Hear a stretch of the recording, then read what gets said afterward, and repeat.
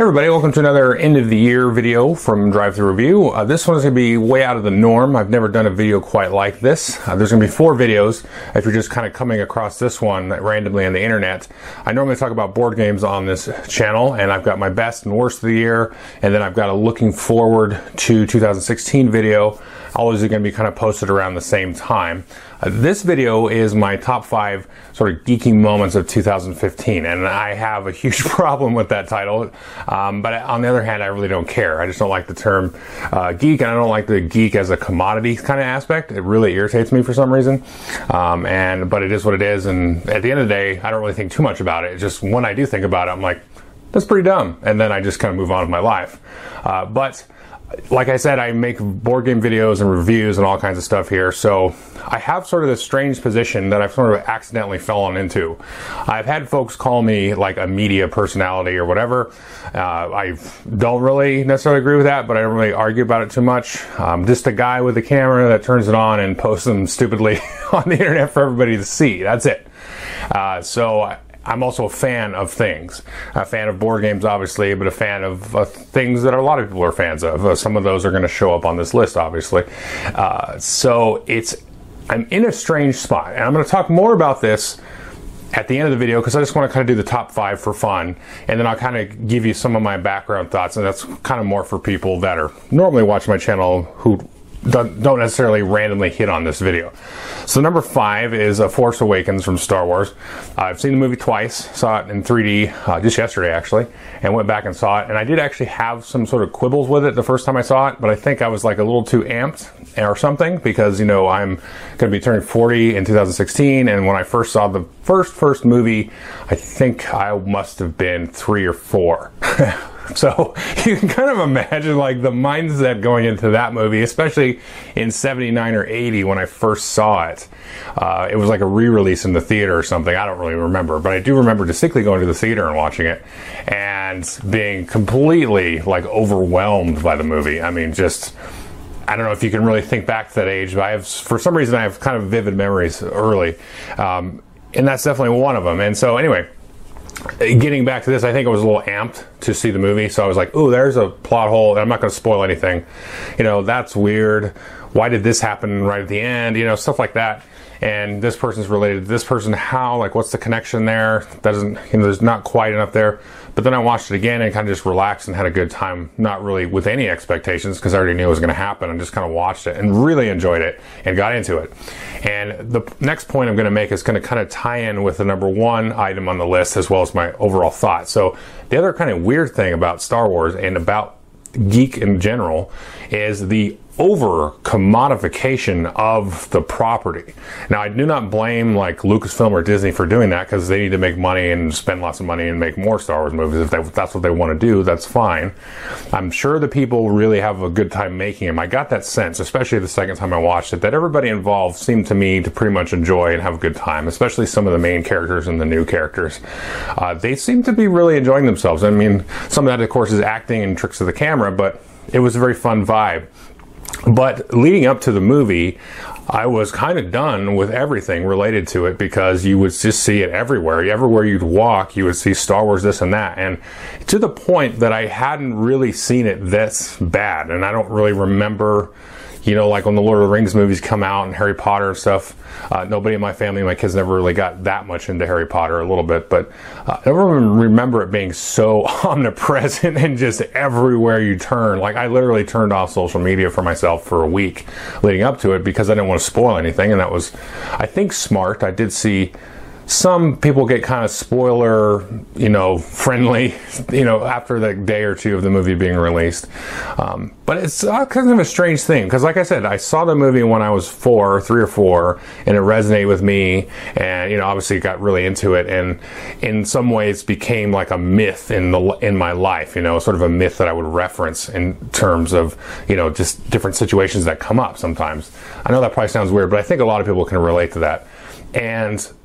But also then I just see it sort of like chewed up and spit out and just turned into like, hey, here's a cool trinket or toy or something that is based around it. Of course, I had little Star Wars figures when I was a child. But it's a strange kind of thing to watch, and you can see it a lot in life, and especially in the United States, where you just kind of take a thing, it's really cool and artistic or whatever, and really innovative and neat, and then let's just churn it into money. And so this is like the fact of life living in 2015. But I did really enjoy the game, the movie, had a lot of fun with it. I would recommend it if you haven't seen it. Then go see it if you enjoy that kind of thing. It's really a good time, and not to be taken too seriously, I think, and really picked apart. So let's move on. Number 4 is Jessica Jones, and I could kind of pair this with Daredevil. Now, they're both TV shows that were on Netflix. I put Jessica Jones just slightly above Daredevil. I really like Daredevil too, but you can kind of think of this as like a pairing because they're set in that same world of Hell's Kitchen. Jessica Jones, though, for me, blew me away. I didn't know anything about the character at all. I knew a lot about Daredevil. I've read some of the comics and stuff. I'm more of a Punisher person, but Jessica Jones, I had no clue going into what she was about, what her powers were even about, or anything like that. And the villain was amazing in Jessica Jones. Jessica Jones herself was amazing. There were some awkward, stilted dialogue scenes, like several, but never enough within one given episode to really knock me out of the immersion of it at all. It's just certain things and certain interactions that they then would actually reference later in the series, and it kind of, oh, I see why we cared about these people, because I was like, really, what does this have to do with the story? But then they would tie it back in, and it would make perfect sense. But I think the delivery or something in the script was just like a little bit wonky in some places. And I had some same issues with Daredevil. Now, Daredevil has the one fight scene everybody refers to. Jessica Jones didn't have anything like that, but there were so many memorable moments, especially with Jessica herself and dealing with the villain and just her relationship with everybody and how her powers sort of related to the environment. That was very cool. And just explored a lot of dark elements, which were very interesting to me, and just some of the different elements that most superhero types things don't explore. And I really would recommend it. Now, it's not definitely not for kids, but it's super like R-rated for sure. But there's just a lot of elements and interesting issues that it just kind of sort of gracefully and lightly touches on. And then you have sort of a nice superhero origin story sort of thing happening. Very, very cool. Both Daredevil and Jessica Jones could probably be reduced to 10 episodes instead of 13, because both of them for me kind of had like, okay, well, we could have just removed that episode and skipped to the next one. They could have done something. It just kind of drug a little bit long, but overall, awesome, both Daredevil and Jessica Jones, but especially Jessica Jones, just for being so unique and different for me. The number 3 one is actually a board game, and that's one of the reasons I kind of created this list, because it was kind of percolating. It's a game called Pandemic Legacy, and if you've not heard of it, I'll try to be brief because I think most people watching this will have heard of it. It is based on a board game called Pandemic, which is a cooperative game where you go and try and cure diseases on planet Earth. This one is what's called a legacy game, where if you play a game one time, you're going to make permanent changes to the board, and you might tear up different cards that you would normally use in the game, and so it's a permanent change to the world, and then the next time you play, your changes are going to have impact on your future plays. And this is meant to be played over sort of 12 months. And you're going to play it anywhere from 12 to 24 times, depending how often you win or lose the game. And it has a cool sort of sweeping narrative arc that goes across all of those games. Now, you can still actually keep playing it once you're done with it. I initially thought when I finished it that you couldn't keep playing, but you totally can. Now, if you go to a website called Board Game Geek, you can look up some threads. Don't do that until you actually finish the sort of campaign or series of missions, because you end up spoiling a lot of the story elements for you. But you can actually keep playing it. It's kind of like you have your own personal version of Pandemic. And this to me is number 3, because I think this game really is like a transcendent game in a lot of ways. Now, there isn't the first Legacy game, and it definitely isn't the first co-op or the first Pandemic, but to me, it transcended on multiple levels all of what's been going on with board gaming, over the last, let's say, 20 years. Refinement and streamlining of design, abstraction of different mechanics to represent different things, and keeping players invested from start to finish, at the beginning of the game all the way to the end, and then also weaving in sort of hinting and then alluding to and then presenting in a way that lets the players develop the narrative through their actions and through their participation in these kind of abstract mechanics. So awesome game. The story itself is very unique. I did a spoiler and a non-spoiler review of it, so you can check that out.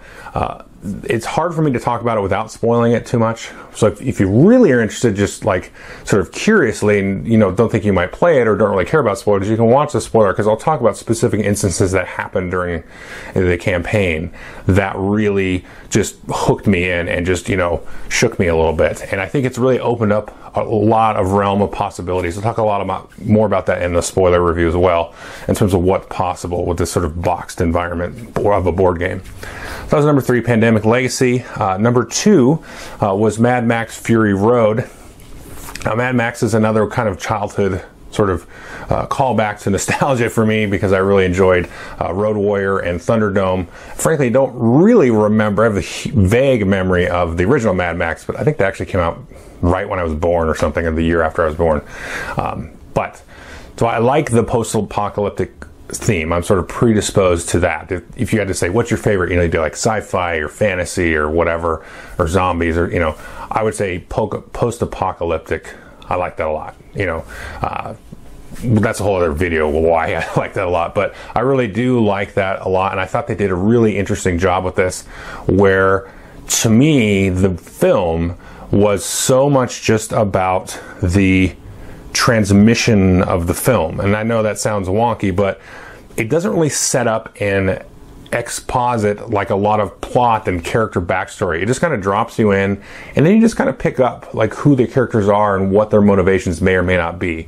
And then there's a lot of crazy awesome actions and stunts that aren't CGI driven. I think there's some CGI in the film, but there's not very much CGI, and it's sort of old school realistic stunts with cars and a car chase and different action sequences. Well, there's definitely one part that's definitely CGI, but the majority of it isn't. And it has an interesting sort of allegory to life, obviously, because everybody's a human being doing what they do. So you're obviously going to make connections to modern life and different, characters maybe in your life or in general in the media.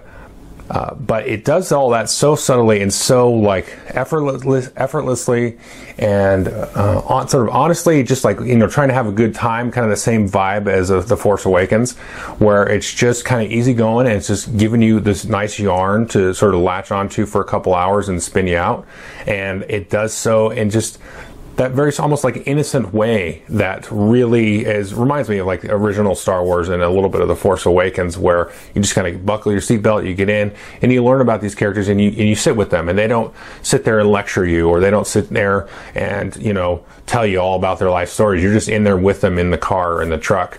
And it's a good time, but it's also some tense moments and some interesting drama, with Furiosa, the character, and Max, and all that kind of stuff. And I would probably suggest go read some reviews or something about it if you really wanted a nice cinema breakdown. I'm not a movie reviewer like at all. I'll talk more about that in a minute, but definitely give a look at that. I went and saw this one also twice in the theater, and I've watched it, I think, 3 times on Blu-ray since I've had it, which is a lot for me, a movie. Usually I watch it once in the theater, maybe once again on Blu-ray, and then not for a while, like a year or two, and then I'll watch it again, even if I really enjoy it. I'm definitely not a movie geek, although I do like movies and TV and everything, and comic books. But definitely give this one a look. And I probably don't do it justice to like why it's number 2 above these others. It's just, like I said, it just gets in my gut a little bit. And there's just the interaction of the different characters and how they treat each other, and all the stuff that kind of goes unsaid that you kind of probably fill in for yourself. Really is what engrosses me with that movie. Which leads me to the number 1, which is the inspiration for this list. And that is a show that's actually on the Geek and Sundry channel called LARPs. And it's season 2 specifically is what happened in 2015. Season 1 is also awesome, and I would definitely say if you are intrigued by this, go watch season 1 first, because of course it's going to lead up and build up to season 2. But they did a crowdfunding, I think it was Kickstarter or Indiegogo, I can't remember, for season 2, and so they were able to get more crew and cameramen and all kinds of people like that, and really expound and increase the story, add more actors to the mix and everything like that. Amazing show, and it has sort of this cross section of sort of geek culture, and that kind of brings me back to my point. And so what LARPs is about is a group of folks that get together and LARP. And I don't LARP or hardly RPG. I do that a little bit, but they get together and LARP. And what that is they dress up and they fight each other in the woods and all that. And they sort of act out a role-playing game physically, and they'll do actual combat and get into character and just take on that role and sort of become that. So it's like the most immersive type of gaming that you can think of. And during the course, I'm trying not to spoil anything. So during the course of the seasons, I will spoil one thing, and it's kind of the main crux. So one of the characters is writing about the LARP. They write for a newspaper, and they're sort of documenting that, and it's sort of that person's take on it, and they actually sort of really enjoy the LARPing, and that's all I'm going to spoil about it. But that's sort of one of the main threads. There's several threads in there, but to me, that I kind of resonated with that because like I do this video thing and talk about gaming and all that, and participate in gaming, and I like to game. So I found that also interesting. And again, I don't want to spoil, but the dynamics with that particular character and also the game master and some of the other characters that revolve around that was so well executed and portrayed, and it felt very authentic. It felt like I'm like, these people must LARP or something. Like in general, like it felt like they were really people that were doing this. And there's a lot of sort of, and I don't know that they really intended this, but there's a lot of sort of commentary, I think, on gaming and like who's included in gaming and who, how media perceives gaming and the different social dynamics that can arise within a game group. They're in a LARP group, so they're very, there's a sort of intimacy there that was very interesting. And that in some ways, I don't know if it literally parallels, definitely not my game group, but it sort of allegorically parallels other game groups and stuff like that, I expect.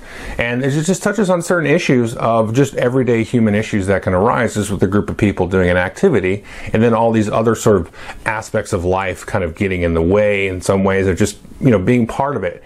And again, it does that not similar to Mad Max, but it has sort of the same effect of it's just part of everyday life, and it's just what they're doing. It doesn't, the term I believe is Mary Sue, which I don't fully understand that term, but that's because I have a mental deficiency, and I thought we took care of most of this stuff in the 80s and 90s, but I guess not.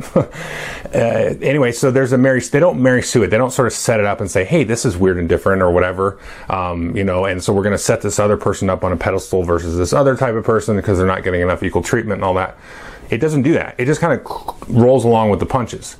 And so it feels very real. It feels like people I know and that I could actually talk to.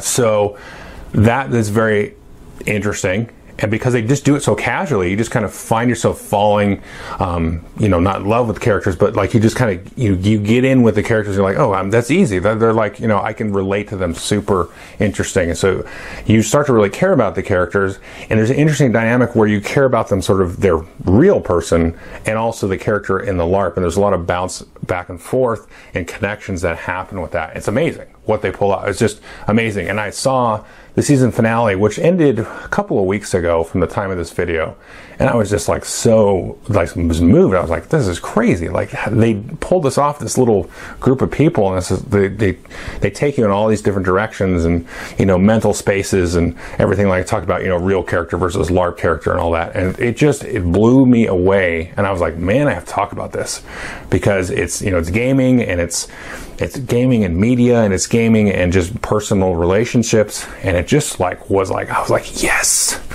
so good. And then I was like, well, let me talk about some other stuff that I relate to, with this.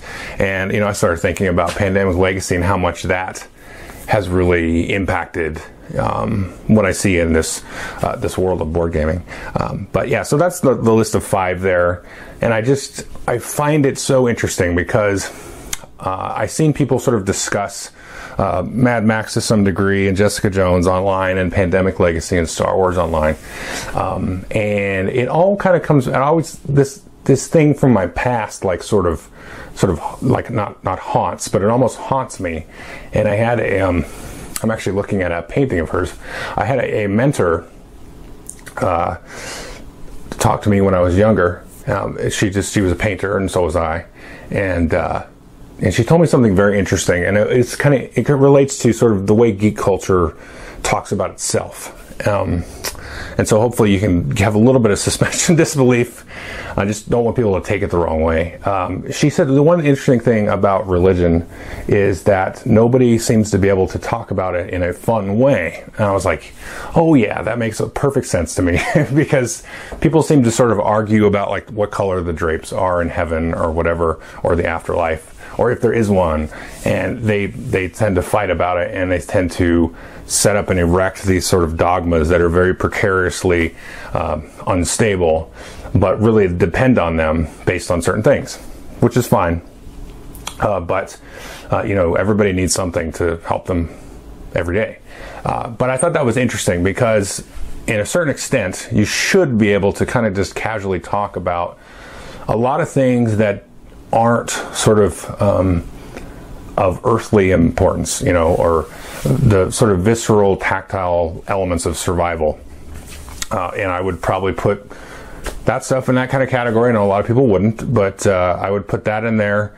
And I think geek culture kind of reminds me of that. And that's just an interesting thing to me. It's just something to kind of think about because I see interesting things happen over the last year or two that I probably won't give a name to, but I think if you spend as much time on the internet as I unfortunately do, you might understand what I'm saying.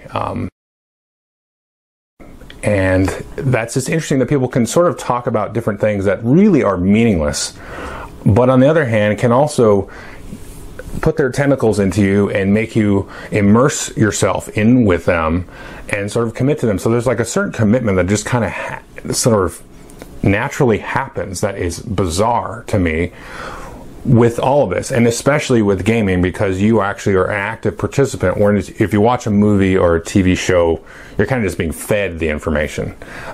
You're still a participant, of course, but so this whole stuff is kind of percolating in my head, and I just think it's interesting, and it's a strange spot for me to be in because I'm now here doing this, talking to the camera, and I'm not like, I don't want to sound like I'm crying about it or complaining about it because it is what it is. But I do think there's moments for taking thought and taking a step back and realizing like what you're doing and why you're doing this thing that you're doing and what you're trying to get out of it, and the people around you when you're doing these different activities. It should be fun. And I think there's a larger sort of message there that you can sort of take out of geek stuff maybe, or gaming for sure, that you can sort of extrapolate into life. And I think it's helpful. I think games are helpful in that way.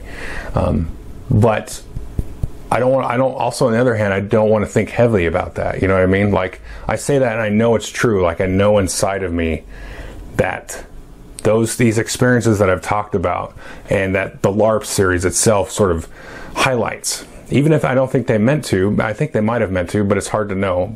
And if they did such a good job and they did so effortlessly. It's amazing. But those kind of game experiences that sort of translate and sort of heal in a lot of ways, and create a space for you to do things you wouldn't normally do. And I think those spaces can be so different for everybody. Obviously they are.